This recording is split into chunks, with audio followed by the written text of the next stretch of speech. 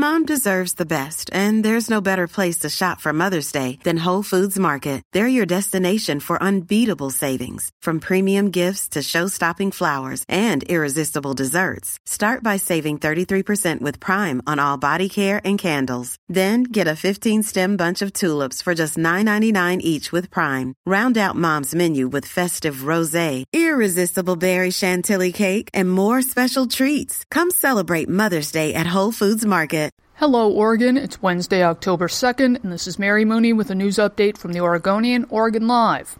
Now hear this. If you want to fly in 2020, your best bet is to get a passport now and avoid DMV lines during the Real ID rollouts, the state says. Starting in July, Oregon will start to issue Real ID-compliant driver's licenses.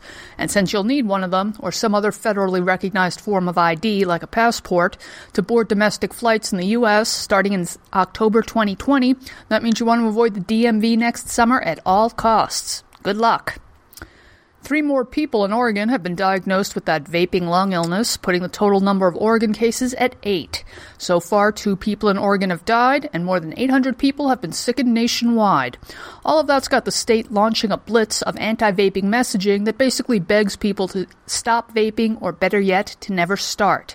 Officials still don't know exactly what's causing the lung disease, but they're saying more Oregon deaths and illnesses are likely. If you thought September was an unusually soggy month, you were right.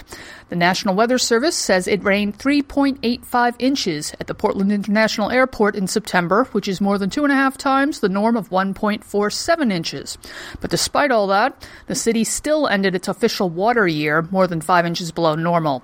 That means that from October 1st of 2018 to September 30th of 2019, it rained just over 30 inches in Portland. The weather today in the Portland area is looking typically October-ish. Highs will be in the low 60s, lows will be in the high 40s, and we'll see some clouds. Enjoy it, because later in the week we'll likely see rain. For these and more news stories, pick up today's copy of The Oregonian or head to OregonLive.com.